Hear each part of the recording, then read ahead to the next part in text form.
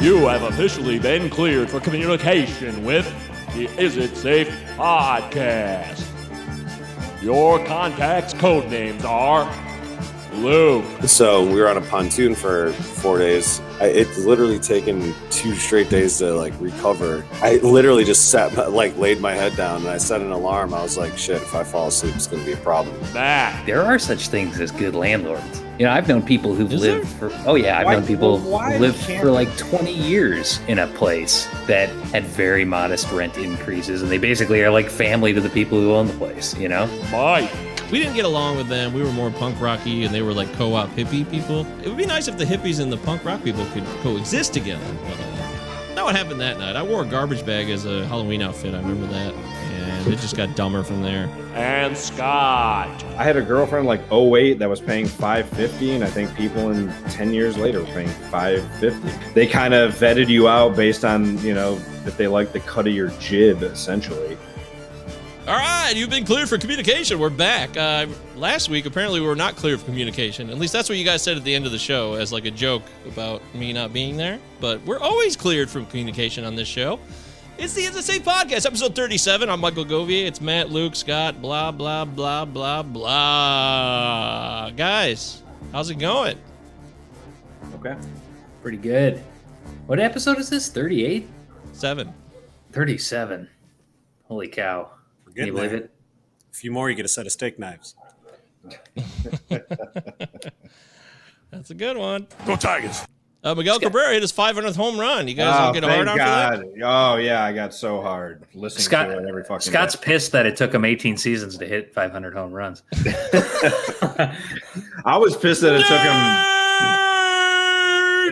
took him, we had to listen to it for... Dude, hey, it's fine. Good for him. I'm not going to be the cynic. I'm just glad that it's over with and we can fucking move on with our lives. And Jack Morris's career came and went in the span of that. Uh-oh. Jack Morris needs to, in fact, be very, very careful when he says shit like that. Dude, Jack Morris is so old school. He probably has epithets for Hungarians.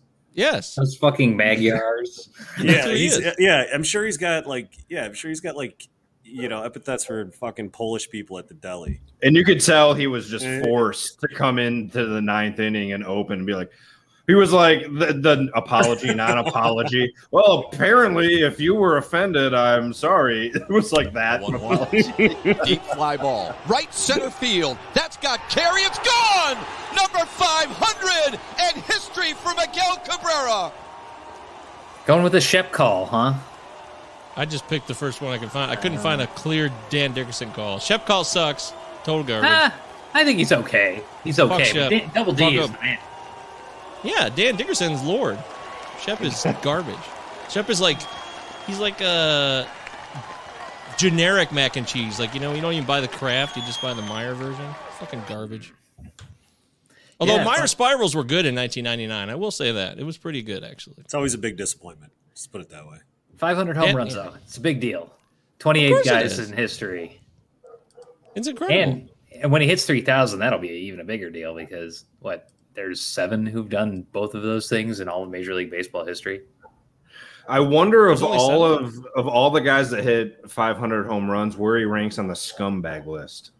Ooh, well, he's got to be top 7. Let's take a look at this list. Well, he's below Eddie Murray. Eddie Murray had the best mustache. Eddie Murray had the best mustache of anybody who hit 500 home runs. No doubt about it. Well, sure. To that point, we will. What about Mike Schmidt? Though. I know, but the mustache deserves credit over the scumbaggery. And Eddie Murray was a better person than Miggy. So, there's plenty of there's way more scummy people. First of all, number one, Barry Bonds, A-Rod.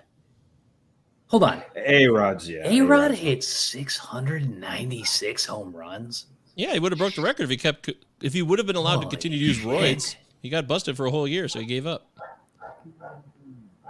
He would have broke the record. I mean, Sosa, he's a scumbag. McGuire, scumbag. Sosa's got so many problems. He can't even deal with his own cultural background. He's really fucked up.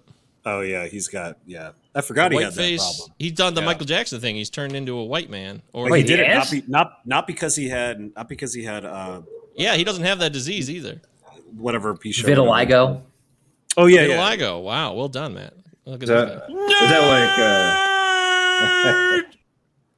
Wow, Mike Schmidt hit 548. That's pretty impressive. I didn't. When's the last realize time you got? Yeah, you haven't seen a picture of Sammy Sosa lately? I have not. Oh, Let me share this one with you. Here we go. Here's a free one. I know which one. I know where you're going. Oh boy, here we go. Uh-oh. And there it is. Nope, there it isn't. Come on, God damn it!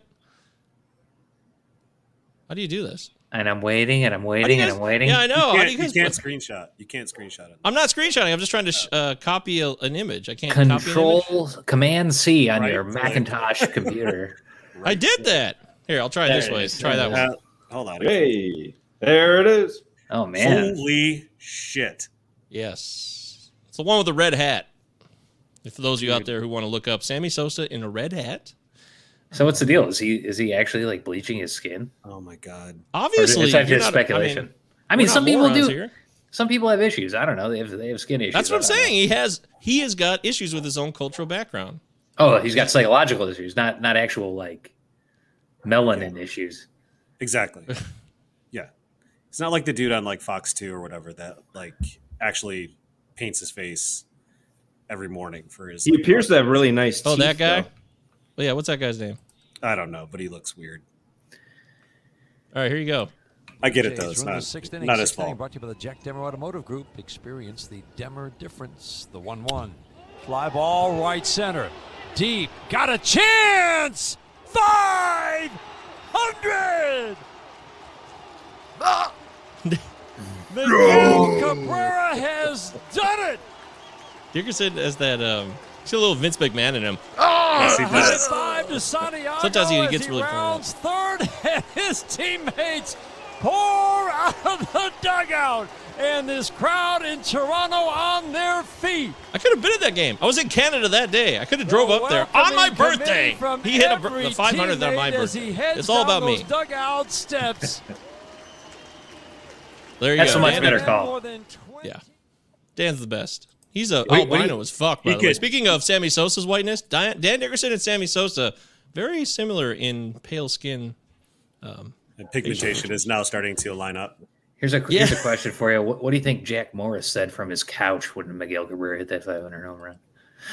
Said, Uh-oh. Not said, getting son of baited a into that. fucking bitch. I'm an asshole. I've always been an ornery bastard, and they still put me on the air. It's their fault, not mine. I mean, Jack Morris blows anyway. You should just Jack get Morris is still sitting there. fired just on a He's based fucking on terrible. performance. Yes, yes. Jack Thank you, Morris Scott. Jack Morris is still sitting in his living room wondering why he got fired. Why would you That's, hire that's like how a that's hard... how like old school and racist. He's indignant. mad. He's sitting there stewing. He He's like, doesn't get I wonder what I'm gonna have to apologize for next. yeah, exactly. He's a red ass. He's always been a red ass. Yeah. What does that mean? Red ass? You've never been... Dude, that is a classic baseball term. You've never heard red ass? No. I'm shocked. Just What does that mean? An competitor. irascible prick? Yes. Yeah, Yes. just an insufferable prick. Like Like his ass is hell permanently bent on chapped it. 24/7, so Oh, he's never in a good chapped mood. ass. I mean, a lot of the greats are, like our buddy Tom Brady. He's a classic red ass. Is he really? Kinda. Well, he also Yeah, has a... I'd say He's so. not, though. I mean, on the field he is. Off the field he's not. Well, yeah, I'm talking field on the field. Oh, shit. okay. All right. Red Well, asses are successful on field. Well, Jack Morris pitched like a ton of fucking complete games. Hell of a pitcher. Not a great commentator. Now what do you do with Shohei Ohtani? You better be better careful. See, the thing about it is almost like he premeditated that comment. What is he? No, he was waiting to say that. He had Exactly. He was. he did not ready for apologize that. till 3 innings later, too, so you know it was Yeah, set until up it's by... next at bat. Yeah. Yeah, 3 innings later, like, I would like to take this moment if you were offended. And that also pissed people off, apparently, because he said if you were offended. But the producers on the... I do love that about, like, what's going on behind the scenes. The same thing with Tom... what's his Tom face? Brenneman. Yeah. It's a Yeah, good time the for that. Reds. We haven't heard that one in a while. Yeah, what did he Well, say? that's more egregious. He gave like a Blazing Saddles line about Kansas City, right? Like, What do you... didn't he call up the... what he actually said? He used a slur for a homosexual person. Yeah. And he called Kansas City that word capital of the world on a hot mic, which is similar to the line in Blazing Saddles where he says, "You look like a bunch of Kansas City, that word." It was a hot mic, but it wasn't during an actual situation. It was off air, but it was a hot mic, which is interesting. That somebody. I pride myself and think of myself as a man of faith. What? As there's a drive in a deep left field by Castellanos, it will be a home run. And so that'll make it a 4-0 ball game. I mean, what a professional! What a professional! He wasn't going to let. It's in the lexicon. It's in the zeitgeist forever, dude. He just fucked himself even worse. If people don't remember what he said, all they remember, like Matt, you're trying to describe what he actually said before that, but all people remember is this. I pride myself and think of myself as a man of faith. As there's a drive in a deep left field by Castellanos, it will be a home run. That's it. It'll be a home run. And so that'll make it a 4-0 ball game. Nice job, Castellanos. Former Tiger. Obviously more important than what he said on a hot mic. But what are we even going to debate what Jack Morris said versus what Tom Brenneman did? No. Tom Brenneman but I do want to put this. Times worse. I would like to highlight that I think Jack Morris's impression was also terrible, and I'm offended on two levels. I think Jack Morris is most guilty of having a not funny joke. It sounded like Elmer Fudd more than anything else. It was terrible. That's his cover. That's what yeah. Is that what he said? Reason will prevail. Reason will prevail. Hold on, did he say that as like no? But apology? I think a lot of people were like, "Oh, I was just saying that about what he was saying." It was trending on Twitter. Elmer Fudd was trending that night. People thought saying I'm hunting rabbits. You know, that's Be very, very careful of hunting rabbit. Yeah. That's Elmer Fudd. Oh my God, Mike's gonna get canceled from this podcast. Oh, am I in trouble? You're gonna we're gonna cut that piece of audio out. Yeah. What if I roster Shohei Ohtani on like 85% of my fantasy leagues? Does that make up for it? I mean, I love Shohei Ohtani very much. So, and I didn't say the O word. I said rostered because you can no longer say that you own a player in fantasy sports. You have to say rostered. That's another thing. I want you guys, in case you didn't know. Oh yeah. Well, no, I keep doing that. I keep saying I own. You're in trouble, dude. You can't own people. You roster them. Well, no, I own them because I'll never let them go. Oh, dude, you're fucking toast. Permanent. Is that a fake controversy or is that actual? Of course it is. That's real. As most controversies are. It's totally fucking fake. It's real.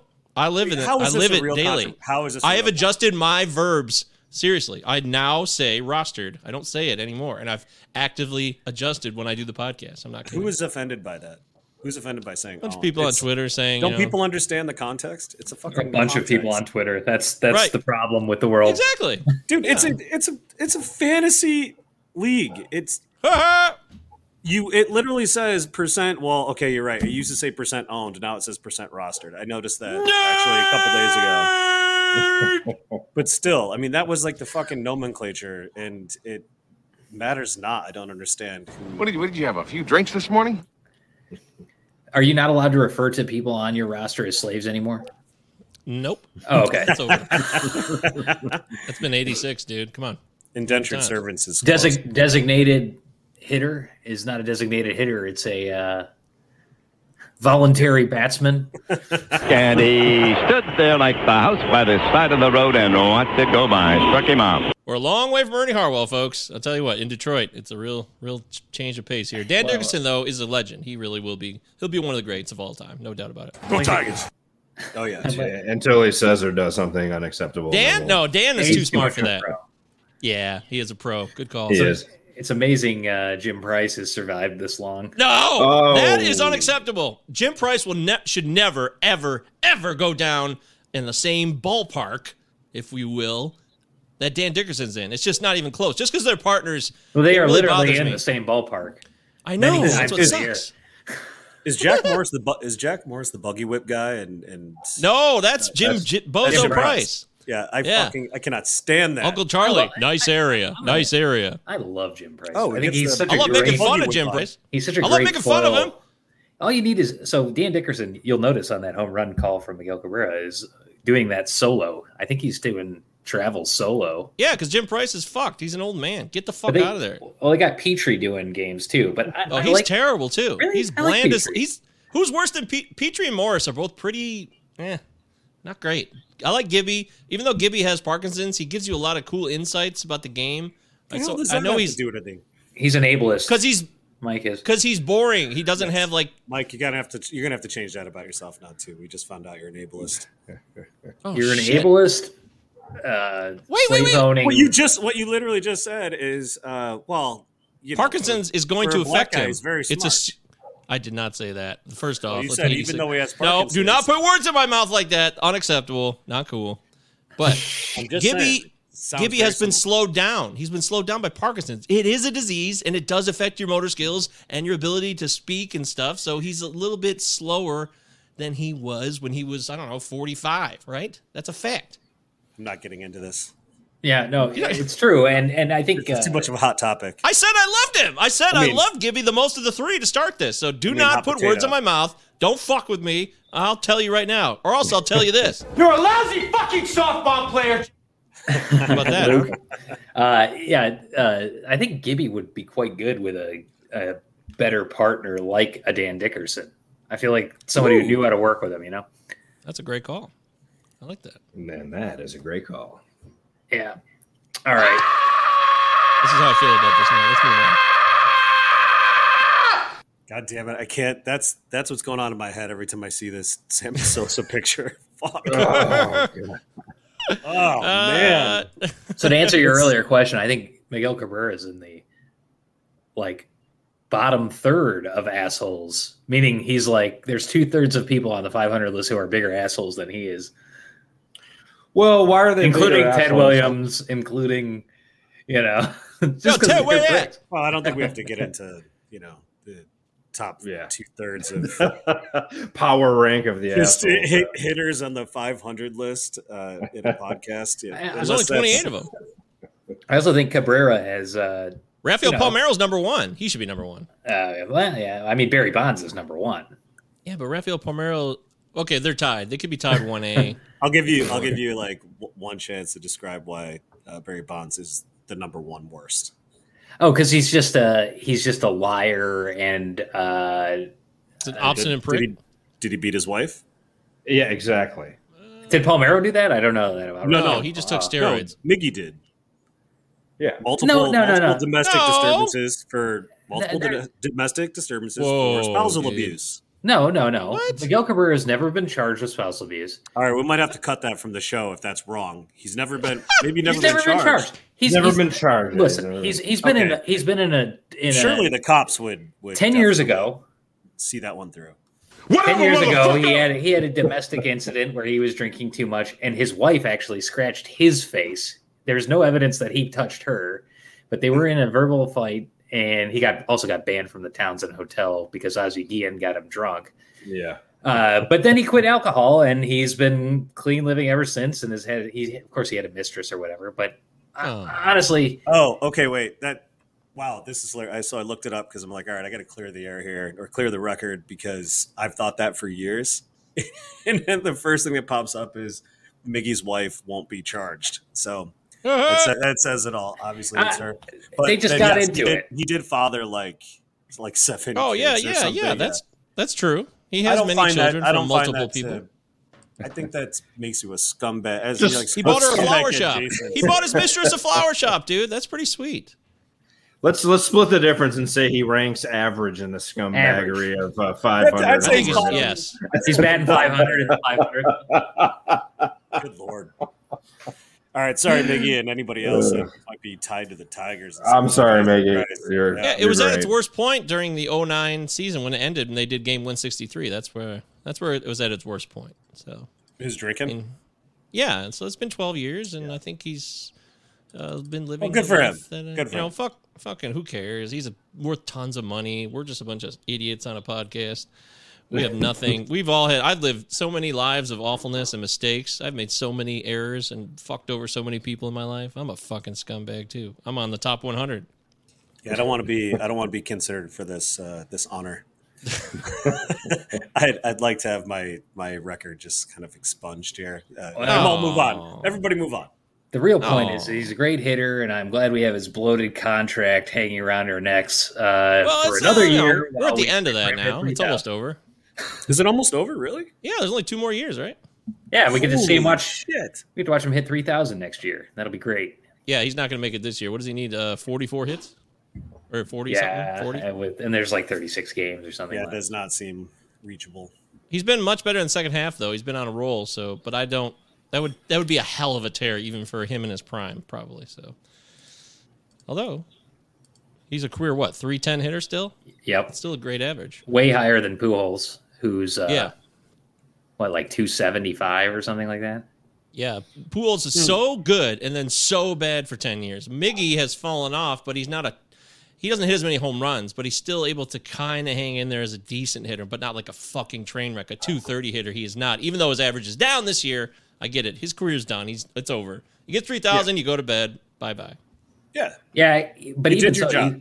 He has been hitting pretty well, except for April and, that stretch of 8 games where he didn't hit a home run.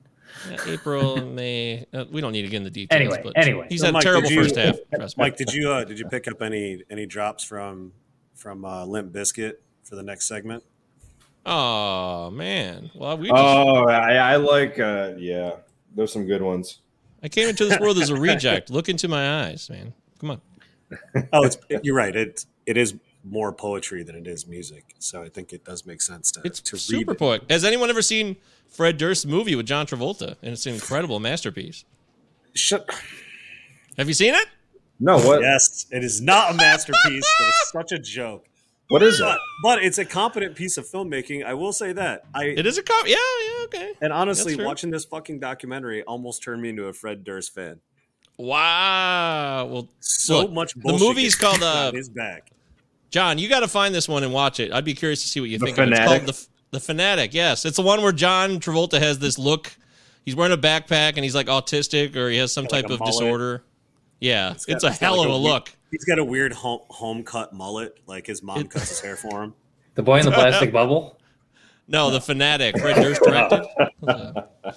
It's between doing the gaudy look and being what's his face Shapiro on the OJ show and this look over the last 5 years, Travolta has really radicalized his face, his hair, and done a lot of wild looks recently. It's fascinating. I will definitely get into this. I'm intrigued by movies that have a sizzling 4.1 on IMDb.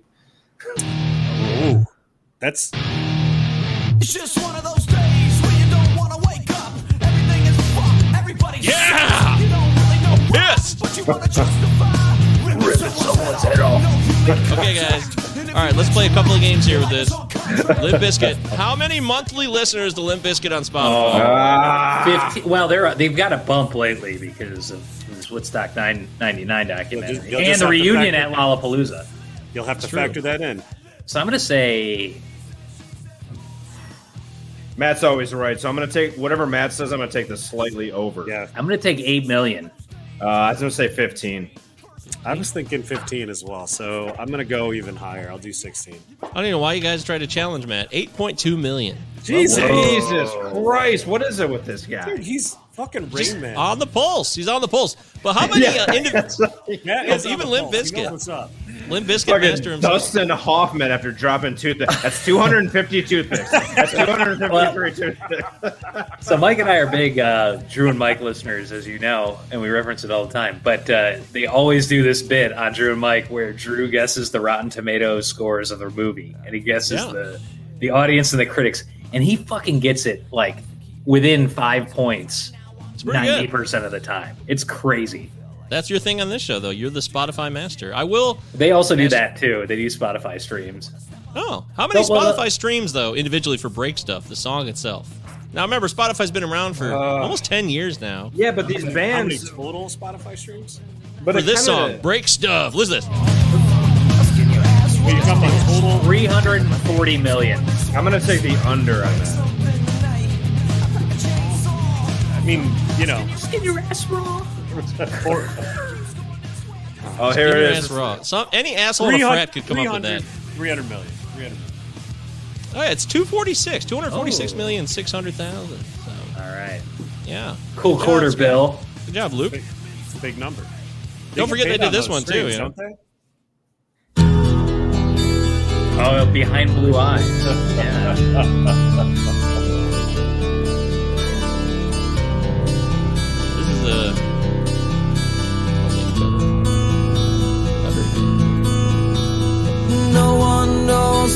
it's like to be the bad man. Fucking auto-tuned as fuck. To be the sad man. But he's not trying to be auto-tuned, it's obvious. Behind blue eyes. Anyways, trash. By the way, does Wes Borland still live in Detroit? Remember that moment? Wes Borland! Yeah, he lived across the street hell from yeah. Patty Lynn for a while. Yeah. And He's still Arden. around. Yeah. Is he at the Schmitz right now? I don't think he is. I don't think he lives here anymore. Wes Borland! This is Wes Borland. Duke Lion!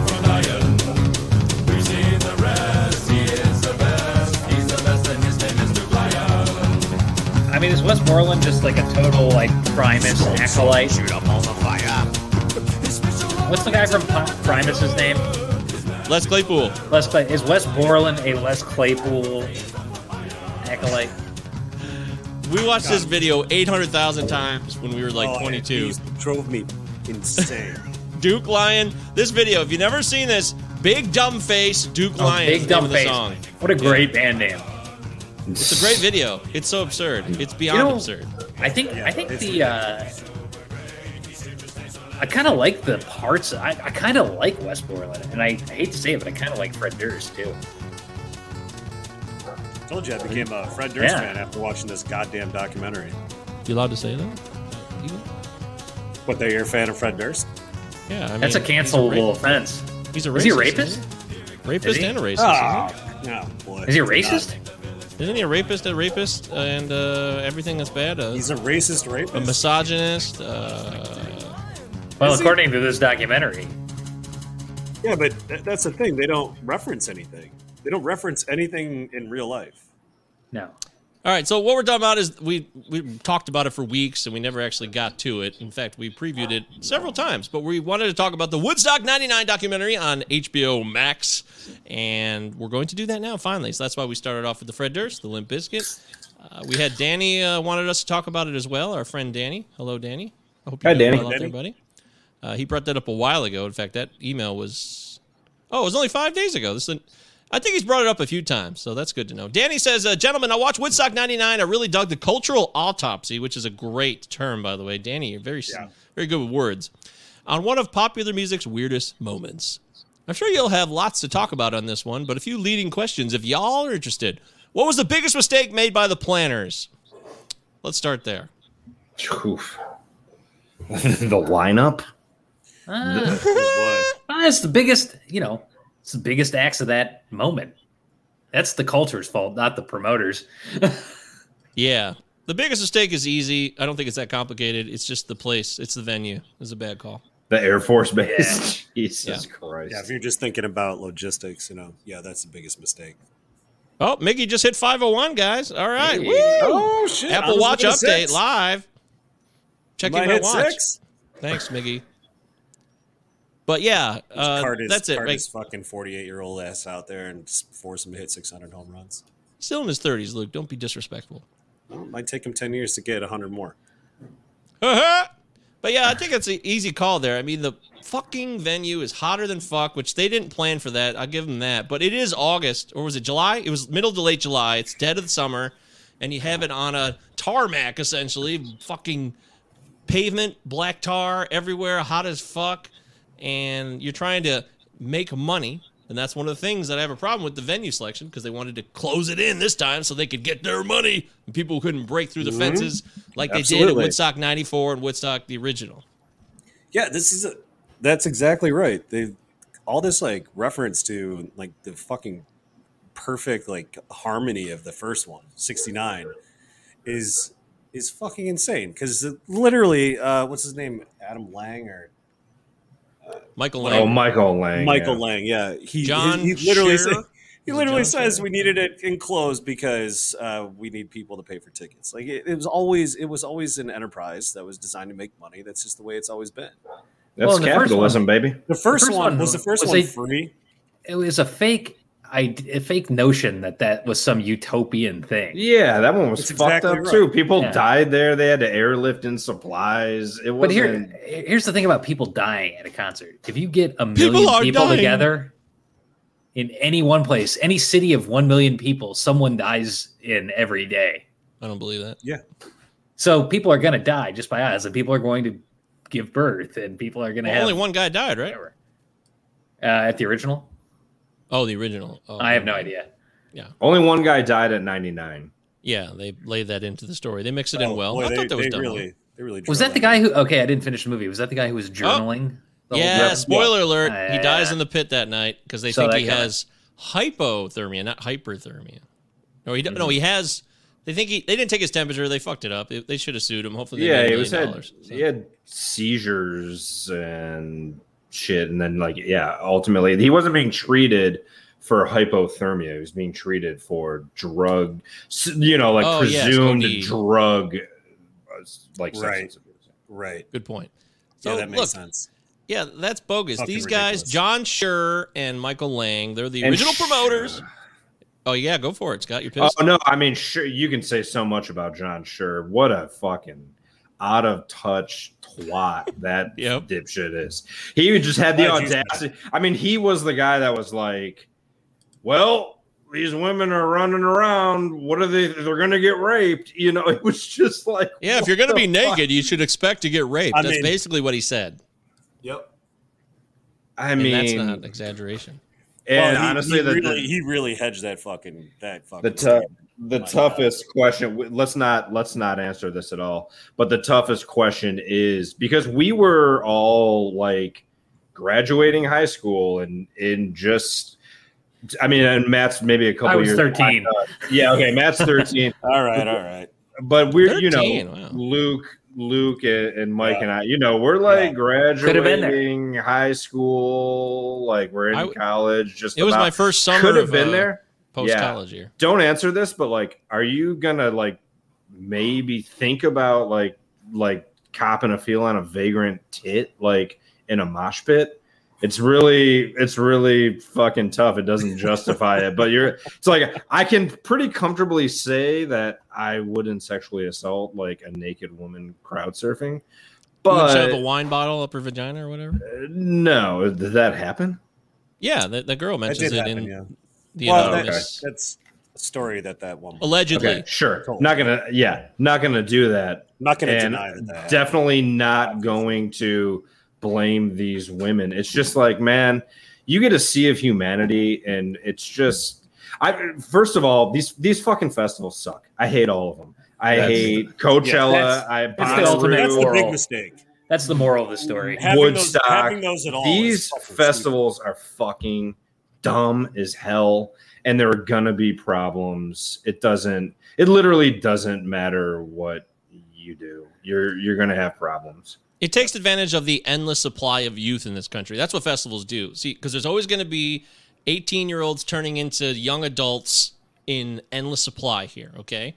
So every festival will exploit that because people, I'm going to go out on my own new experience. We're all going to get shit-faced. We don't know what we're doing. We're just young bozos. And it's just an accepted part of reality. I was watching The Sopranos recently. I've been doing the rewatch.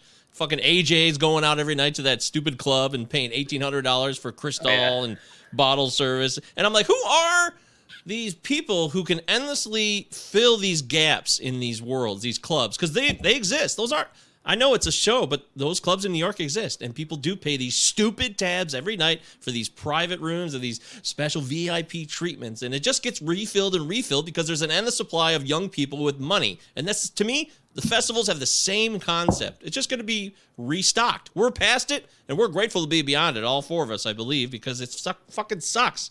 You think about it, you're much more comfortable doing things in a smaller way, in a more intimate way, instead of being part of a huge throw of people. Yeah. Well, why does what I didn't like about this movie is how they acted like both the Woodstocks were so great in the past. They ignored all this other alternate history around festivals. I mean, just shortly thereafter of the original Woodstock was Altamont, which Charlie Watts, rest in peace, Rolling Stones played there. And finally died. And the Hells Angels stabbed a fucking guy to death at Altamont, And that was just, what is that? I mean, is that 1 year after Woodstock? I always thought that was okay. Or is it before? I always thought that was. I don't know. I always thought that was before. 71. Okay, so Woodstock, what, 69? Well, that's a guess. Yes. Woodstock was 69. Anyway, I guess the whole I think they were playing too much into the mythology of like a peaceful... Altamont was the same year, 1969. Wow. Give Me Shelter came out in 1970. Okay, that's why, yeah. Is there multiple Altamonts? No, that's the one. Same one. Yeah. December later that year. So Woodstock in the summer, Altamont in December. So anyway, I don't know. The documentary overall was annoying for all the commentary, all the prognosticating about it. Not prognosticating, whatever it was. You know what? I have back. an idea. Jerk off party? No. Let's do this. No. I like where this is going. Okay. Put it away. So it was a big jerk-off party then, is what you're saying. It was. I mean, okay, Moby talking about how he has sensory... The sixth sense.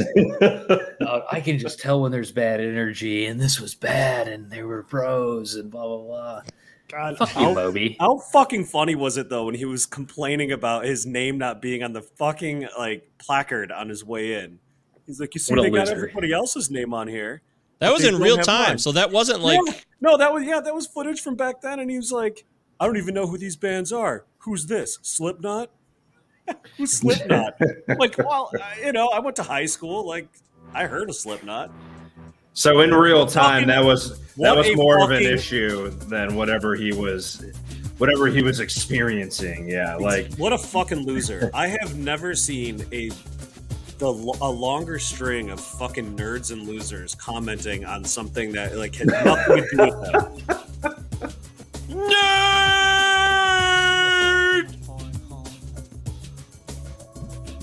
Is this Moby? Of course. I see myself in the pouring rain. Yeah, this is the guy that thought he was a bigger act than everybody else on that list. Also, this song was a big hit back in the... Think about the incredible fucking level of hypocrisy in him trying to trying to be so self-righteous and calling people out for their abuse of women and the harassment of women that was happening during this. Meanwhile, he was credibly accused of grooming Natalie Portman when she was 14.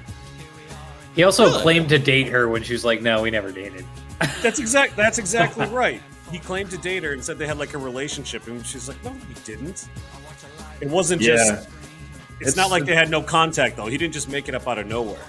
Moby apologized to Natalie Portman. Natalie Portman. It doesn't really matter. Whether the pair dated or not is not the issue. Using an 18-year-old girl as a prop to bolster your faltering ego. It's just plain old misogyny. This is what Rolling Stone's saying. Last week in a published excerpt from his recently released memoir, Then It Fell Apart, Moby detailed his relationship with Natalie Portman, recounting when he met the actress backstage at a concert in Austin, Texas, when he was 33 and she was 20. According to his account, the two dated briefly before Portman ended the relationship because she had met someone else. I wanted one thing, for me to be alone. Nothing triggered my panic attacks more than getting close to a woman I cared about.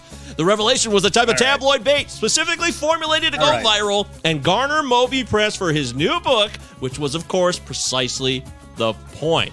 Ooh. Wow. I don't know if Moby sucks. Yeah, here's one thing I do believe, though. He did brag profusely about grabbing Donald Trump's dick at a party. That's awesome. That's cool. Yeah, I forgot what he called it. He called it tipping or something. That totally redeems him in my eyes, frankly. Did he do Praise You? Is that Moby? No, that's Fat Boy. That's a much better song. Fat Boy Slim. Sorry, I just knocked something over. Sometimes I mix up Fatboy Slim, Paul Oakenfold, Steve, Harvey. Aoki. Isn't it like Oakenfield? Oakenfed? Feed me Oak? I don't know. I think Oakenfeld sounds right, actually. Paul Oakenfold.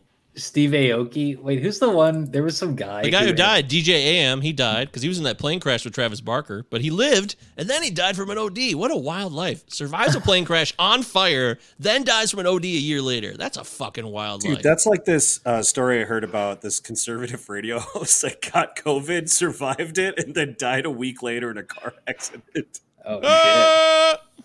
I feel bad for that conservative radio host. They're people too, you know. No, he was pushing out fucking? I'm sorry, it's not like cool that anyone dies, but it's not cool. There is some kind of perverse comedy in that. No, God has a sense of humor. I don't know a single song by DJ AM. Does anybody? Couldn't name one. Never heard of her. Him? Well, we got to assume it's Never heard of them. Oh yeah, they. See, well, he died before that was a thing. It was 2009. What do I have to apologize for now? All right, yeah, Jack. I feel like Jim Morris, Jack Morris, Jim Morris. What about Jim Morrison? Jim Morrison was not even a person. No, I was thinking Jim Morrison of the '87 Tigers. They picked him up from the Pirates. He was a Tiger for a minute there. Jim Morrison, good guy. Bill Madlock, Jim Morrison, both former Pirates on those '80s Tigers. But I'm hearing what we're all saying about this shit. Isn't a through line that the Woodstock 99 documentary is just a classic case of everyone, including all the participants and all the interviewees and etc., like Monday morning quarterbacking the entire fucking thing. And now it's like, okay, now we've got 20 years of being able to decompress and think about it and contextualize it in 2021. And now everyone is sort of like using it as a way to be like, this was wrong and that was wrong and this was wrong and that was wrong. It's like, well, where the fuck were you in 99? Like, it's easy to, in 1999, dude, I love that they showed the American Pie and Fight Club and all the movies that everyone loved in 1999 that didn't think anything about. Like, we didn't think for a second that there was anything wrong with any popular movie in 1999. And in hindsight, it's like, yeah, well, I don't know if that would be made in 2021. What, recording what's her face nude on the internet? That's not cool. Oh yeah, Shannon Elizabeth. something. Shannon Elizabeth without her permission. Oh yeah, no, that's fucking terrible. I mean, but they're definitely, they're attempting to kind of just find this like cultural shibboleth for the moment, that kind of connects where we currently are to what was going on in '99. And I feel like you can't. It's so easy to fucking boil it down into one event. I guess that's kind of the point. You try to find one event that is a prism to look at a cultural moment. But I think every single argument in this movie is so incredibly bad faith. No. And completely cynical. Totally fucking cynical, incredibly fucking bad faith, insincere, like this pearl-clutching, hand-wringing, self-righteous nonsense from all these reporters. There's a handful of decent comments. Actually, the best person in there was the dude from Korn, Jonathan Davis. I did like him. He was my favorite part of the whole fucking documentary. The Offspring kept it real, though. They ripped on the crowd in the moment. Yeah, everybody grab his fucking balls. They did, but that was not the point. Like, the rest of the documentary is not like the punk people kept it real. That punk ethos such a paid limited off. part of that. Like, everything was like it was all leading up to like this Fred Durst and moment with like. They didn't really even have much Rage footage in there, but it was Fred Durst, Rage. No, it was just like a footnote. Like, Rage came on, and then everybody went to bed. No, fucking stupid. Get a clue. It didn't fit their narrative, though. That's what it is, Luke. Exactly. The Rage came That's on, exactly and what actually... I'm getting at. Cynical, insincere, pearl-clutching, hand-wringing, self-righteous bullshit. Scott, your point about the picture of the larger culture, the wider culture in 1999, and how wrong it seems today, I totally get that. But if you look at 1999 was closer to 1981, the year Porky's came out. Sure. To it is today. Today, yeah. And norms have changed so much faster. So I just think that we just 91. went through you meant 81, right? Or 81, excuse me. Yeah, 81. Porky's. So 18 years difference between, as opposed to 22 between today and 99, right? You know who directed Porky's? No. Bob Clark, who directed your favorite Christmas movie, Christmas Story. Oh. There it is. Yep. But I guess had Kim Cattrall in it. Also Death Dream. He directed horror movies and Smut. Before he did Christmas Story. That's awesome.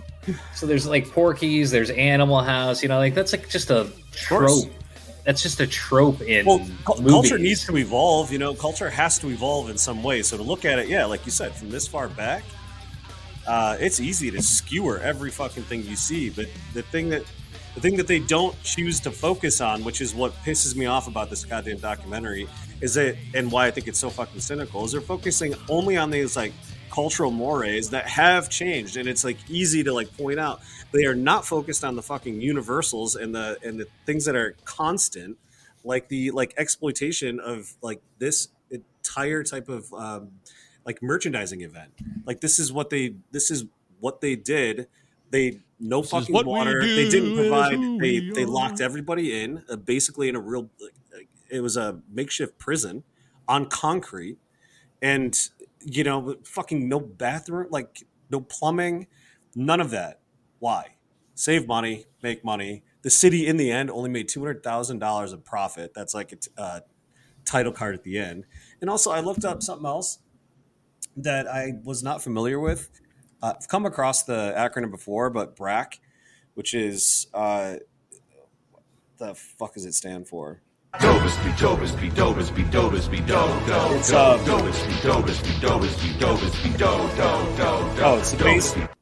base realignment and closure.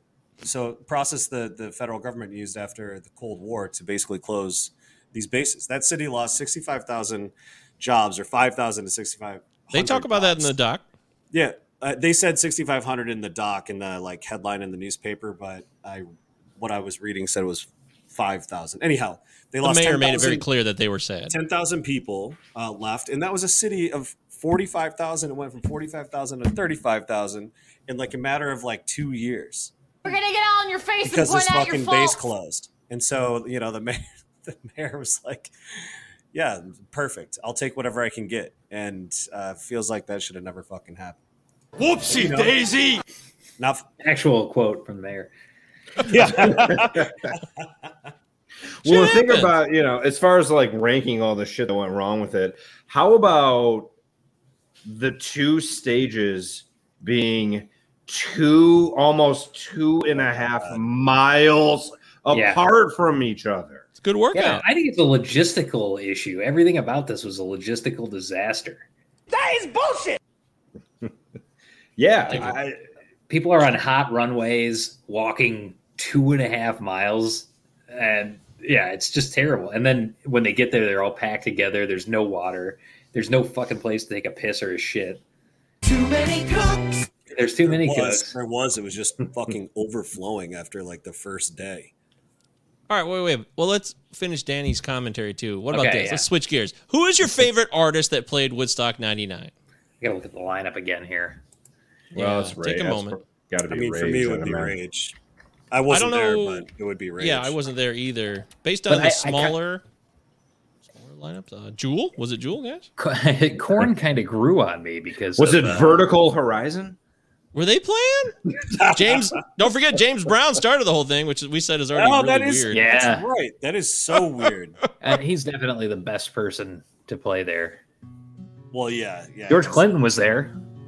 He was? Yeah. That's ICP. Cool. ICP, by the way, ICP in the news this week because boy, Violent J is retiring from touring because he has a heart condition. Oh. He announced it at the Gathering of the Juggalos last week. Oh, was that last? I was just going to say, when is the Gathering of the Juggalos, where was it? Was it in Ohio again? Usually in Ohio. Yeah, some shithole town in Ohio. Those are fucking... I forgot about the Gathering of the Juggalos. There's so many pictures. You'll never see more of a... I wanted to go to one. I really just want to go to one to see what it's like. I just want to be like... I do too. Like, this is what happens all weekend? I hope if he leaves touring, he doesn't stop doing that. I hope he at least gathers. Can he gather? He can't tour. Yeah, can he just gather? He can just stand there, right? That's a gather. Mike, you may be hip to this band because of your time spent in Canada, but the Tragically Hip played. Yeah. Oh, they mentioned them in the doc. That's a part of the guy who dies notebook. It says Gord. Oh no! I know why they do so well because they brought Canada with them. You're fucking dead now. How do you feel about that? You fuck. That fucking guy.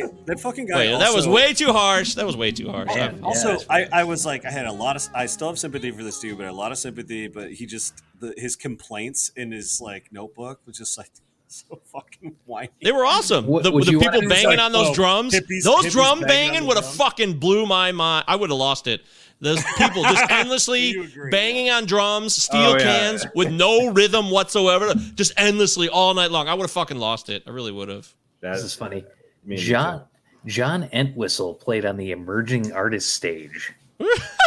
What? Emerging bassist John Entwistle. That's so dumb. You know, I had John Entwistle's DVD, How to Play the Bass by John Entwistle. It was pretty interesting. Not a John bad video. Entwistle's solo record, Smash Your Head Against the Wall, is a hot one. Willie Nelson played Woodstock 99. See, these are some of the Elvis were erased. They were erased from this fucking documentary. Elvis. Yeah, it's like it never happened. Yeah. That's so Elvis fucking Costello dumb. Was there? Yeah, they didn't even talk about him. And then one mention. He was halfway through What's So Funny About Peace, Love, and Understanding when the total riot broke out. Yeah, I mean, so maybe it was his fault. Counting Crows, Bruce Hornsby, Everclear, Ice Cube, but you don't hear anything about Ice Cube. The string cheese incident. Nobody talked about the string cheese incident. I fucking hate the string cheese incident. They're always playing festivals, and I hate it. This is part of the hypocrisy. You hear everything about fucking DMX. They like dedicate 15 minutes to his set because of all the white kids saying the N-word. No. Oh, why? Go ahead. What? You go ahead. You're telling me no. So go ahead. No, you were going to say because. I didn't hear that coming. I apologize. Was I wrong that they dedicated a segment to DMX? Because. You said because. I don't know if you're going to. I want you to finish what you're saying. Well, fucking Wesley Morris was trying to make that comment that like all those fucking white people were there like praying to God that they would hear that song. They just could not wait to scream the N-word. That's what they were dying for. They were dying I jumped to in say because it. he just They spent died. $300 on tickets. It's just for that, and just and scream that word out, and that's not. They pumped it up. That was his so weakest. ridiculous. But that's that was the his thing. weakest comment. But they didn't focus on like Ice Cube or any of the other black artists there. They are completely whitewashed out of the fucking movie. Well, and then they talked about how Kid Rock is just totally culturally appropriating and what is Uncle Cracker doing on stage? The guy isn't even DJing, and that's a black art form. What are you doing? Yeah, no, that's the hypocrisy. They're like cherry picking like one fucking song, actually like 10 seconds out of the entire weekend. It's right here, my nigga. I don't know what this I feel like I'm comfortable hearing this. You won't take this from me, baby. You will not take this from me, baby. DMX. This is the song. No. This song's quite a voice, doesn't he? Fucking got a man. Some niggas that you don't want to try. My niggas. Some niggas just really do or die. This is in Any Given Sunday. This is the first time I heard the song was in Any Given Sunday. Oh, it's an amazing montage too, I think. Yeah, it's a whole football It's a montage, touchdown right? throwing Yeah. montage. Yeah. It's amazing. I'm serious. Yeah. You know what? It's like Al Oliver Stone, man. King of the fucking Pacino montage. and DMX kind of have the same voice. Oh my God. Well, Luke, my point there He was a was great piece of DMX. ass. Great ass! You got your head all the way up it. Don't waste Man. my motherfucking time. time. Fucking Tone Loc is gonna come through in the club. I think Al DMX. Pacino should play DMX in a biopic. That's fucking racist as fuck, dude. You're done. You are fucking done. No, but I think somebody should record a song with Al Pacino's voice singing DMX lyrics. They basically By the way, have the same voice. But at the same cadence that Al Pacino talks, not sings. They used DMX because he had just died, so they wanted to get more pub for the doc too. I swear that was part of it. That's why he got. He was certainly a big deal It seemed like a very, very important part of the stupid point they were making. So I agree. I think maybe it was just like he was huge that year. He blew up in '99. Yes, he blew up that year. He put on a really great performance too. Those are two solid points. He also died recently, so they wanted to bring it back to connect it to their bullshit here, which I will get. I like Wesley Morris. I actually really do. I really enjoy like his film criticisms. When he was not at the New York Times, he was a little less in the doc, but he had some good things to say too. I listened to him on Bill Simmons, and I like just hearing him bullshit with Bill Simmons. But ever since he went to the New York Times, he's become more. I don't know. Maybe he was always that way, and I just missed it. But he's very focused on revealing the past. And he has actual gripes, though, about, we all know it, how white musicians exploit black culture for their gain from the beginning of rock and roll. We all know that story. So that's not illegitimate. It's not the white musicians. It's the fucking whole record industry. It's the actual system itself that is like built on extraction and exploitation. That is what exploits culture. That's what exploits black culture. That's what exploits Latino culture. It exploits every single part of every culture, not just culture, but actual human beings, leaving them fucking die in the gutter. Okay. Ooh, this might be a good time for the Hunter S. Thompson quote on music industry. Oh, that's interesting because I was thinking about him with Altamont because doesn't Fear and Loathing in Las Vegas? Yeah. Doesn't Fear and Loathing in Las Vegas end with like this musing on the death of the '60s and Altamont? It doesn't end, but there's a moment where before they leave the first hotel, where he writes this thing about the wave cresting. And doesn't he say that he quotes Mick Jagger from where he's like, "You wouldn't want my trousers to fall down now," you know. Not in that movie. I'm very well versed in Fear and Loathing. Not in the movie, in the book. Oh, okay, never mind. What do I know? I never read the book. I just saw the movie 800 times, but I love that movie so much. So here you go. The music business is a cruel and shallow money trench, a long plastic hallway where thieves and pimps run free and good men die like dogs. There's also a negative side. It's pretty good. But one comment on the style of documentary that what really annoys me about, I guess, modern documentary filmmaking is that it's all focused on commentary. It's like you see footage and then you see somebody waxing about it with some opinion that is not really history. It's just an opinion. So like Woodstock 99, it's usually not all these people, either. Most of whom weren't there, some of whom were, but a lot of them who weren't, who are just cultural commentary, the chattering class talking about this. But the great music documentaries, you know, Gimme Shelter, Don't Look Back, Yeah, Gimme Shelter and Don't Look Back are probably my two big ones. But they were just footage, depictions of what is happening. Oh yeah, exactly. Fly on the wall shit. That's literally the way it should. Like this kind of, you don't need to fill it in with talking heads. Well, and you're never right.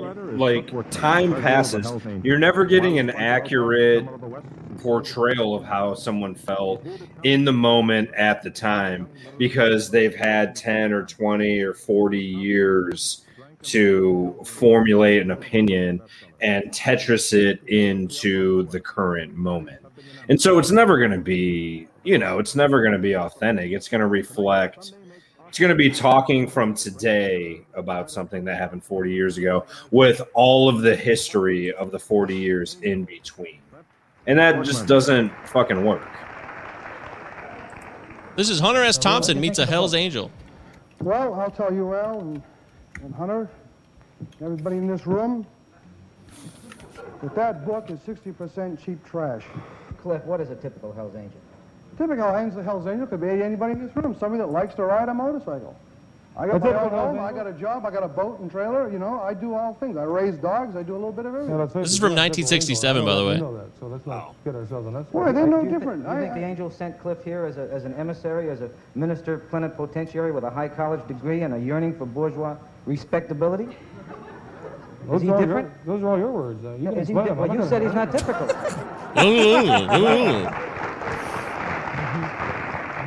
You see, actually, there are none of us that care what anybody thinks.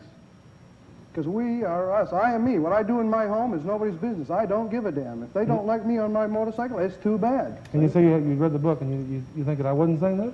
No, I know exactly what I said. I spent 2 years in the damn. Well, I'd like to then get to the end of it then on why. Let's take a point of the fact you're wrong there, right? You spent a year with us. Why you got your head thumped on? All right, get to it. All right, I want to know why you didn't get the 2 kegs of beer that you promised us. By the way, it's like a sit-down talk show. Well, this guy here, he's sitting here, he's making $1 million, and he made it off of us. Maybe not quite that much. If you knew what I was making on this, you're making something anyway. You wouldn't tell me that Black credit. We helped you make it, right? Yeah. You said whatever all I'm we making, wanted, you helped me make. there was nothing about money, nothing about a share in the book, nothing about anything. All we wanted was a couple kegs of beer so we could all get drunk. And a copy of the book to each of the Oakland members. Yeah, I said that. When you got your head thumped on, you wrote a letter to Ralph, and you said, seeing I got beat up and got my head thumped on, I don't owe you guys nothing. I didn't figure I did. But now, wait a minute. No, but you didn't tell the people why you got your head thumped. Wait a minute. What 2 kegs of beer are you talking about? What are these? 2 kegs that you were going to give us for... We've had you in our home. We've fed you. We've given you beer. You didn't pay for nothing on those runs. I think you were in my house. A lot of angels have been in my house and drank a hell of a lot of beer. Well, sure. So I think it's fairly well. And they still like you. But they don't like what you're doing. Why did they thump him? All right, this man here, you got into a man's personal argument. That's an outright lie. No, I heard it that isn't. this afternoon, and go ahead and tell it. All right, this is my side of what happened. Okay, you weren't there, so why don't you preface it with that? This is what happened. Okay. And you say if this isn't right. Junkie George was beating his old lady. Junkie George? Wow. Okay, anyways, that goes on for like another 5 minutes. That's really interesting, though. If you want to look it up, it's called Hunter S. Thompson Meets a Hell's Angel. It's from 1967, CBC, Canada television. So that's television done right there. Plus, he doesn't look like... He's not the Hunter Thompson everyone knows him as yet. He still just is... He has regular hair, and he's just wearing a shirt and some pants. No visor. None of the stuff that he became famous for yet. You know, that just... Okay, thinking about that and thinking about how long ago that interview was taking place and trying to picture it, I feel like I can picture it in my head. Now you've got looking at this documentary where, you know, to Matt's point, you're kind of splicing these two different times, you know, like this kind of slick, glossy, real shitty looking kind of very limited, one-dimensional, you know, kind of MTV real world type footage of talking heads into something that actually, you know, has a lot more grit and grain. And, you know, to me, it was the actual clips of the show were far more interesting. Yes. By far, 1,000,000 times better. And they always are. They usually always are. I actually appreciated like some of those performances for bands that I don't really like, you know? Mm-hmm. By the way, guys, it's thundering here right now. I'm getting ready for my power to go off. I just heard a crack of thunder myself. I'm getting ready for my power to go off, and I didn't get a chance to do it last week. But fucking DTE, you fucks! Get your shit together! This is fucking 2021. It's fucking hell on earth. Didn't you get 5 that days email without from power them? in a major American city? Ann Arbor's a real city, goddammit. 5 days without power. My friend had power for non-stop 5 days. It's crazy.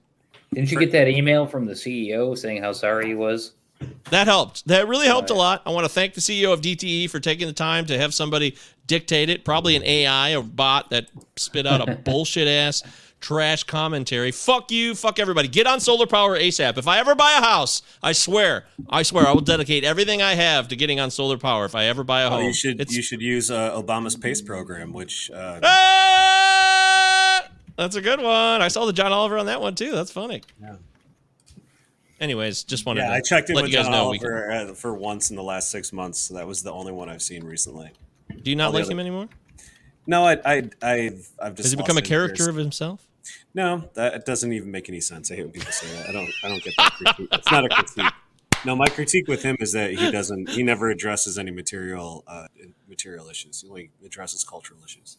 But PACE was one that was a material issue. Kind of, because I think at the end it's not like he's trying to fucking push for any type of universal, you know, infrastructure deal of any kind. It's Call 911! He did that when he talked about the structure and the infrastructure of all the one that you missed because it was a newer one related to, what is it? Emergency care, emergency services. He tried to address that in one it's about always a month so ago. I did come across that one too. I didn't finish it, but it's always so limited. It's such a tiny little sliver of something that he deals with because it's safe space. He always talks about being like he's punching up, you know, against his business daddy, which actually I think is funny. It always cracks me up. He calls HBO business daddy. Well, he calls AT&T, right? Or Time AT&T Warner? business Time daddy. Warner? Yeah. Anybody, like all the affiliates or whatever. But yeah, he, which I always find funny. And I don't find him unfunny. He still cracks me up from time to time. But Yeah, no, he's not focused on like the thing that actually matters. There's plenty of content there. It's not like it's not interesting to talk about, actually what it takes to get universal health care. Anyways, we got to. This isn't a John Oliver show. Huh? I thought we would. Well, we could do. Have we become a caricature of ourselves, Luke? God damn it. Anyways, Danny, we hope you enjoyed that Woodstock 99 talk. I think we covered a lot of the bullshit, a lot of the intrigue. I watched it multiple times, though. Whole thing, though. Oh wait, I had one more note that was like really. Oh. Yeah, it was really important. Please do. Okay, I'm sorry. Yeah, just. Well, okay. 3 more notes. One, Sheryl Crow. Oh my God. Sheryl Crow quote the white middle class. I got everything, but I'm mad. I don't know why I'm mad. And then she references white rage. Like, to me, this is like completely fucking insane. That was from the period as well. Yeah, exactly. And isn't it possible that, like, I don't know, maybe there's all these fucking college kids who just like experience their parents losing their fucking jobs because they're being outsourced to like other countries under NAFTA and other free trade agreements, and maybe their cousins and uncles and aunts and sisters and brothers were all losing their fucking jobs due to outsourcing. And isn't it possible that maybe there was some kind of fucking economic turmoil that they realized that this isn't the end of history, and that like the actual system of the government that we had was not there solving our fucking problems? Isn't it quite possible that like a lot of this angst and rage maybe comes out of that? You toil in, day out, 40 to 60 hours a week, and nothing in your life actually improves. So isn't it possible that could be the issue? All right. And then, let me respond to that real quick. We generalize way too often. It's always about generalities and making a national decision on issues when everything needs to be more localized and focused. It's like Detroit itself. Detroit needs to be broken up. It's too big. Things are too large, and they just keep getting larger and larger and larger. That's how I see that point. I really do, because it fits into so many different venues and avenues for opportunity to discuss issues that could really create actual change. That's just something that popped in my head when you said all that. Yeah, thanks. I mean, I agree, and I think that there's definitely like an argument to be made from the local to political or to the universal. And okay, so the other point was Dave Mustaine was hilarious and awesome. Still alive. It's amazing. And a sub point, because I'm gonna cram all these together. Robbie Krieger playing with Creed. That was beautiful. That wasn't even sad. That was hilarious. It was beautiful. I cracked up by myself. Kristen wasn't even around. What? And yeah, I was just like laughing. It's that Krieger and he was like, and Robert Krieger from the Doors. Oh jeez. Scott Stapp, like introducing Robbie Krieger. That's fucking funny, man. Yeah, it's hardcore shit, man. Creed's hardcore. Yeah. Oh, and the third point is fuck Bill Simmons. No appeal on the docket today, just my own sin. The walls cold and bare, I love how Creed is always the butt of a joke. And it's all Scott Stapp's fault, too. Thanks a lot, Scott Stapp. Mark Tremonti's a legitimate guitar player, you fucking moron. It's unfortunate, though, because Scott Stapp's real life was like haunted and insane.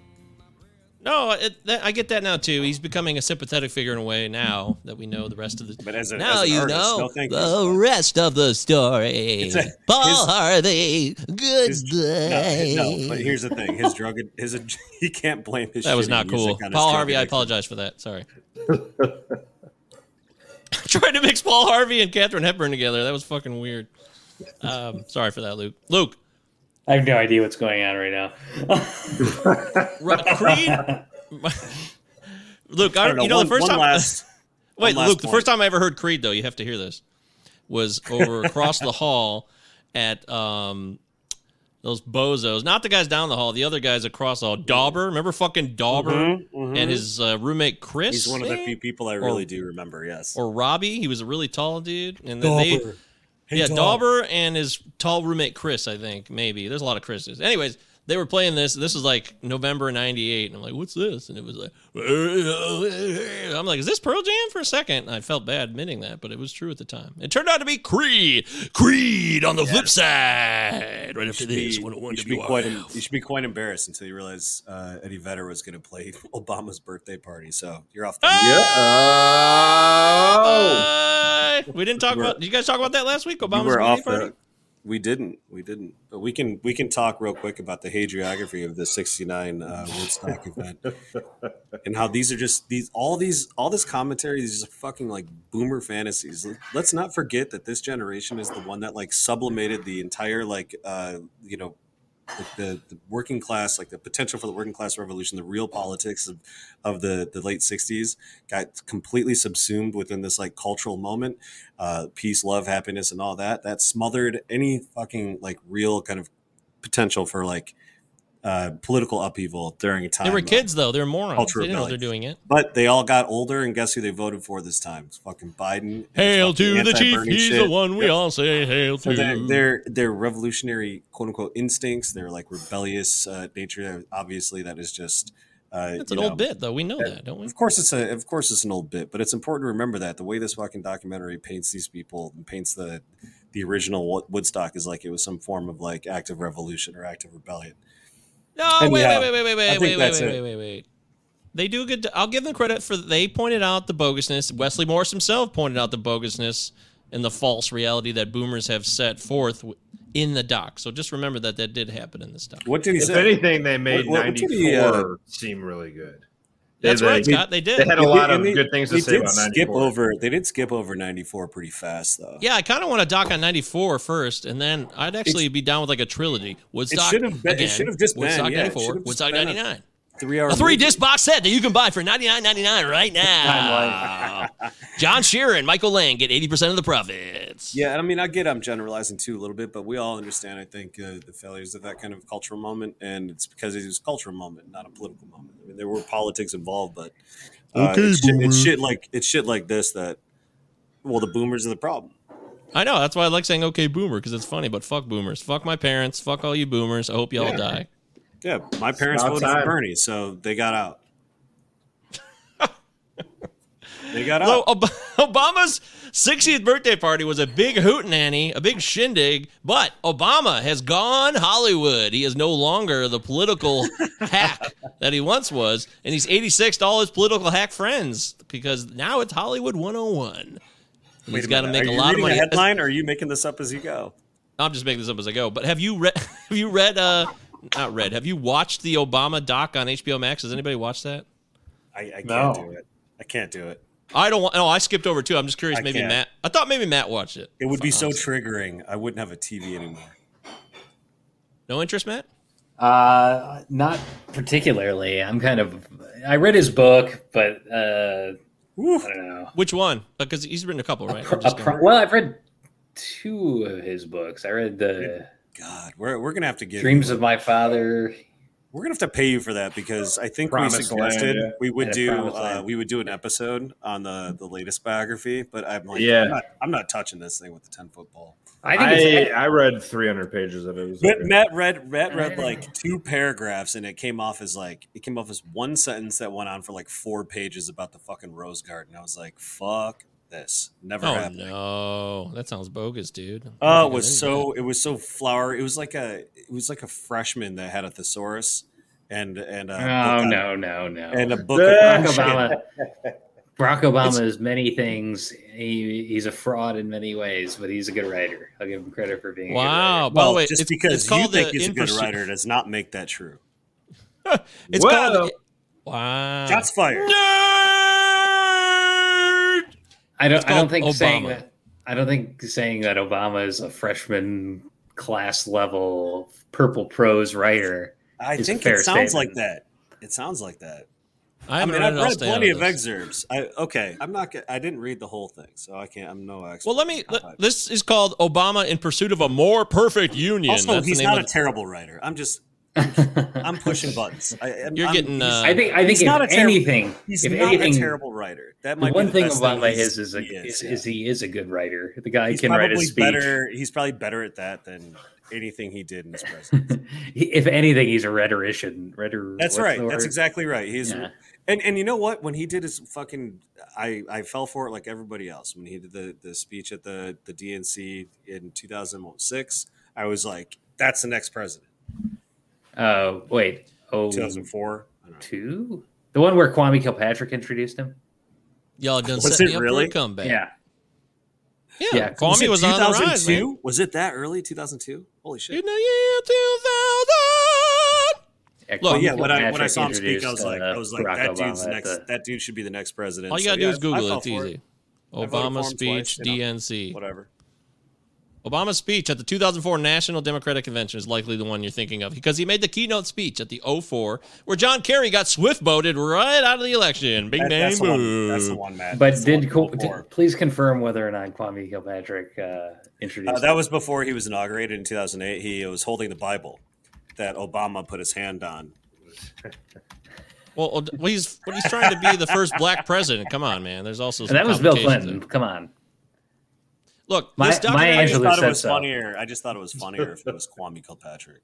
This documentary is called In Pursuit of a More Perfect Union. It's on HBO Max. I haven't watched it. It's directed by Emmy winner Peter Kernhard, and it's a 3-part doc chronicling the personal and political journey of President Barack Obama as the country grapples with its racial history, weaving together conversations with colleagues, friends, and critics. Wow. And interspersed with his own speeches and news interviews. The series begins with Obama's childhood and takes us through his perspective as the son of a white mother from Kansas and an African father, his spiritual formation informed by a generation of black leaders, and his hopes for a more inclusive America. And by the way, there's 3 more paragraphs of this describing it I could read, but I won't. Did he have any triumphant speeches where he was able to credibly say to poor black people, look at what I did to help you out, the same way that he was able to say to oil companies, hey, when I said when we were producing the most oil during my presidency, that was me. Dude, you're not black. You've never been the president, dude. It's true. I don't have the lived experience, so I guess I can't say anything. You've never been while there was a racist Congress and a racist Tea Party movement going on at the same time you're president. It's challenging times. I haven't. I mean, you weren't that guy. I'm close. The whole description. I'm not quite that, but close. Yeah, close. Yeah. But he bragged about fucking increasing oil contracts and drilling and drilling contracts and every other fucking thing under the sun. You know this. Everybody fucking knows this. It's your typical Democratic president. We all want to keep fucking this collective delusion going that he's important in some way because of the what he represents. Yeah. Are you going to say it's tokenism? Is that what you're going to say? You're close. I was. Yeah, you were. I think both things can be true. Yeah, both things can be true at the same time. It's both and not either or. But still, yeah. But it sounds like this. Okay, we could watch this documentary, but no, I'm not. I don't think I can. Okay, but we could watch this documentary, but I'm guaranteed that sounds. I pride myself and think of myself as a man of faith. Yep. As there's a drive in a deep left field by Castellanos, it will be a home run. It feels kind of either or to me with this. The description Mike just read off, I'm assuming this is going to be mostly about his racial composition. Hey, being president now is about cashing in.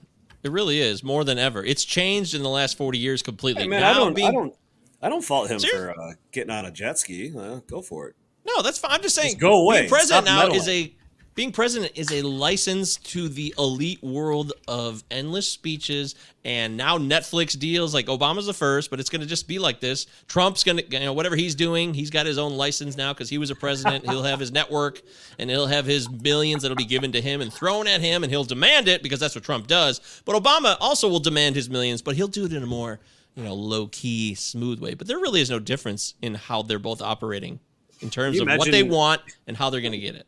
Can you imagine applying for a life of leisure to Richard Branson, and he's like, "Well, have you ever been president?"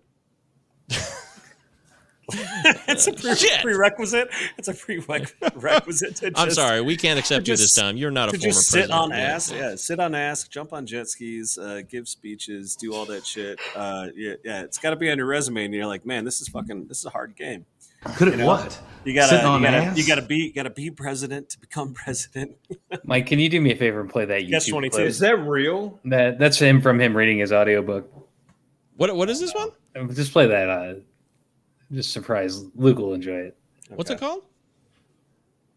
It's called Barack Obama. Did you just chat me? Oh, never mind. I'm looking. Okay. God. Secrets. Holy shit. That was a good one. Stand by. But Obama's gone Hollywood now, so he's Netflix Hollywood style, and he's going to be doing these important series, and he'll be commissioning opportunities for other less fortunate people through his prism of his power structure, and that's going to be fun, right? I hate to say it, but I think George W. Bush is having a more dignified ex-presidency than Barack Obama. Wow.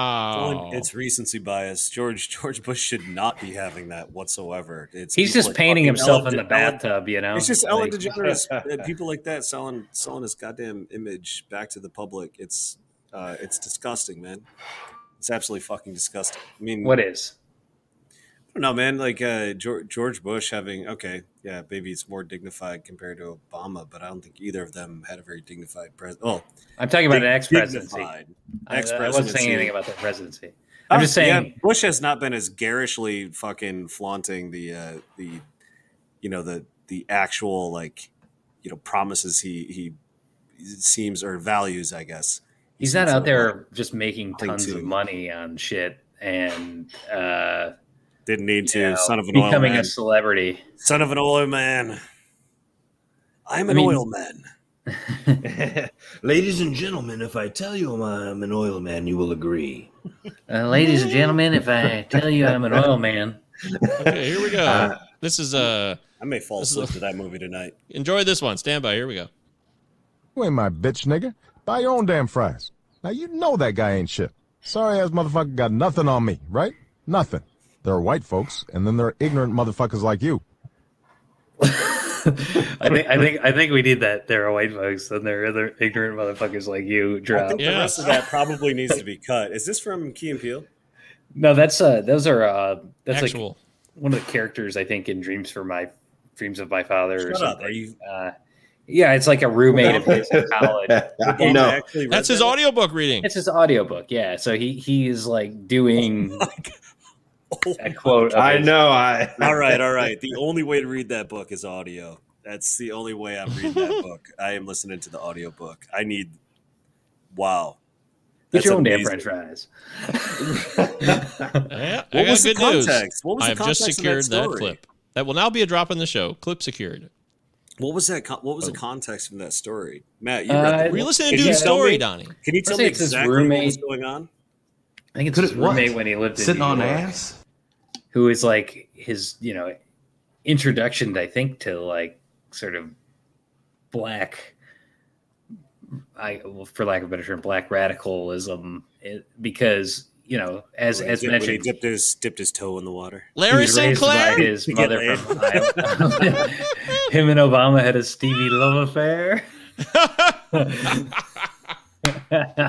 Larry Sinclair. What you just said is one of the most insanely idiotic things I have ever heard. Larry Sinclair. Where did I get that? Is that on the internet? That's really fun. I don't know.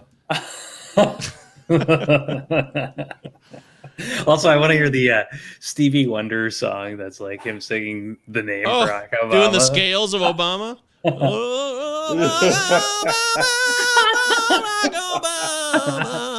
Can we get that, please? We got to be able to find that. Scales of Obama. That's what it is.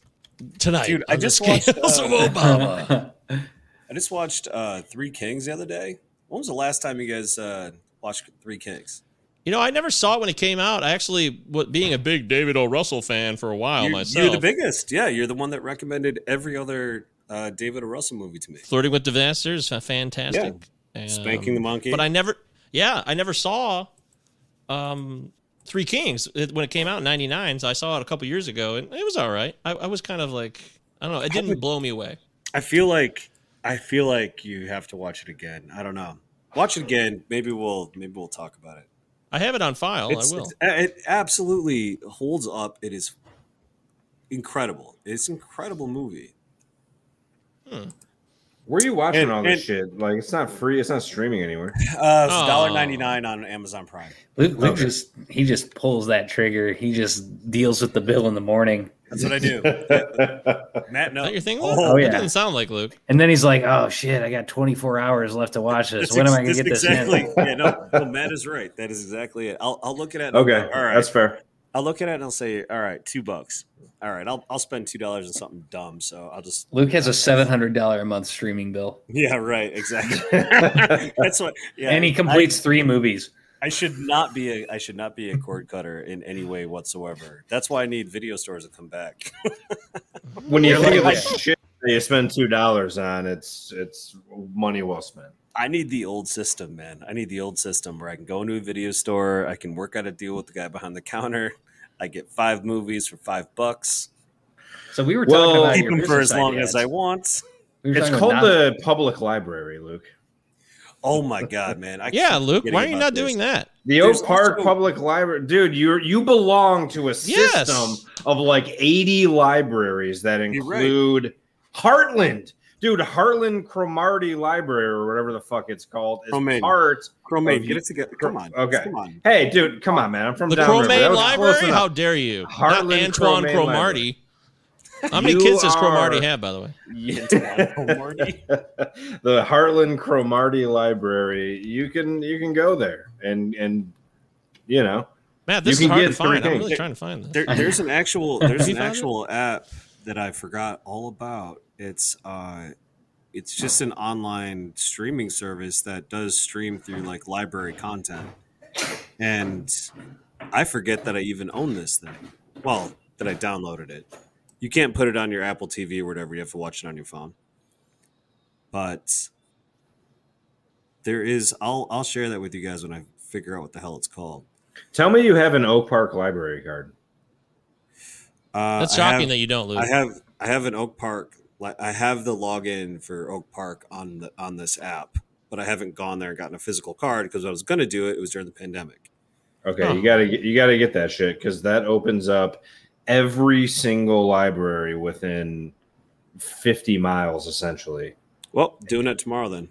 And you can transfer shit. Like, you can be like, oh my God, Three Kings. There's one copy of Three Kings, and it's in Romeo. I'm just going to get it transferred to Oak Park and go pick it up. That's awesome, too, because it builds back into the system like that expectation, you know, that excitement.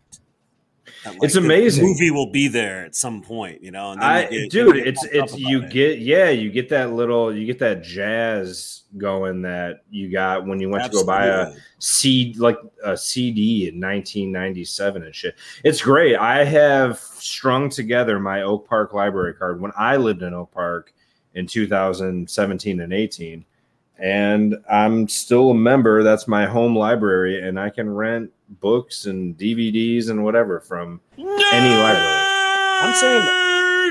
I'm saying check out Three Kings, not even for the purposes of this pod or anything. Just watch it. It's I don't know, man. It's like it's the strangest war movie I've ever seen. It's kind of like the anti-Saving Private Ryan in a way, but not necessarily for. I mean, it has anti-imperialist themes, which does make it kind of the anti-Saving Private Ryan. It's about the Gulf, right? Exactly. Yeah, exactly. And there's if those themes are interesting to you, this kind of like anti-imperialist or anti-colonialist power type themes. There's a movie called Beau Travail by Claire Denis with Denis Lavant in it, which is an absolute fucking masterpiece, and it's basically about a kind of French kind of colonial fort or whatever that is. I forget what you call it, outpost that is essentially abandoned because there's really no more military activity that's required by the French after the kind of colonial rule is done. So it's all these like kind of aimless soldiers with all this pent up energy, and it's not like an extraordinarily violent movie or anything. It's actually a very poetic movie, and I think an absolute masterpiece. Kyle Funkhauser just relieved Casey Mize, guys. Just want to let you know that. Shut the. I'm just He released Casey Mize? He relieved him in the 5th inning. Oh, relieved. The Funk Man. Oh, okay, yeah. You're Funk right. Man. I don't have an Apple Watch. Fuck. What's your heart rate right now, Mike? Hey, checking live on Mike's heart rate. That's always something I like to keep in touch with. This would have really come in handy when I was getting too stoned back in 2000. But in case you suffer a fall, when I went upstairs to make sure you were still breathing. Yeah. Oh, I'm at 100 beats per minute right now. I am too fired up to be sitting and be that high. If you place an Apple Watch under a nose, the cover will fog up to show that the person's still breathing. Oh, we're at 79 now, guys. False alarm, 79, not 100. Sorry. Hoopla. 100, yeah. I bet I can get up to 100, though. You fuck! You fucking fuck! I will get you up to 100! I don't know if I see it. Your pulse is the same, but your blood pressure is out of control. Only 81. Oh, 108! Yes! Yeah! Woo! Holy crap, that actually increased your... I'm at 110 right now, yeah. Fucking A, that's awesome. Can I work out like that? Dude, that scares me. Your insurance company just canceled your policy, by the way. Do you know how many times my heart I rate got Medicaid, probably... man. Nobody's canceling me. Oh, just wait. Just wait till they tap into your biometrics. You know how many times my heart rate went up to like 150 during this podcast alone because of that? Yeah. I didn't realize that was a thing. Maybe 125, Luke. I don't know if it went to 150. That's a bit much. Mine probably starts at 120, so... anything else you guys want to cover? Because I'm good. I got to go. We should set some things up for the future. I know Scott wants to talk about... Oh, shit. We didn't even talk about... See, this happens every show, though. Right, Scott? We have things that we good. still I want like to talk teasing. about. I like teasing. I'm glad we actually talked about some shit that we said we were going to talk about because that's not our MO. We say we talk about all the shit we're going to talk about, and then we don't talk about it. So everybody's talking. We like to just keep. Oh, can we close with Harry Nilsson? Everybody's talking at me. Sure. But yeah. Yes. Oh my God, yeah, that's a good one.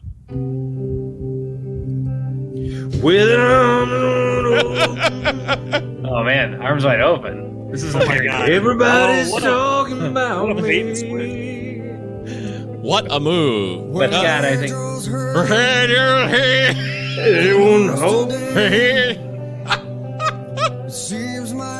this is so fucking cheesy. This song sucks. This song rips, dude. This song fucking This is not quality Creed. I know early Creed, and this is not it, guys. Let me tell you right now. Scott, you want to talk food service, right? You want to talk food service? Oh shit, yeah. That's a That's a few ball of wax, right? But yeah, I'll talk that shit. This is also not Harry Nilsson. Oh, everybody's talking at me. Not everybody's changing. Shit. All right. You were singing the song. Here, I got it. Everybody hurts. I'm just going down the list. Everybody. These are all songs. How about everybody's got something to hide except for me and my monkey by the Beatles? Wow, that's a deep one. But this is the obvious next one right here.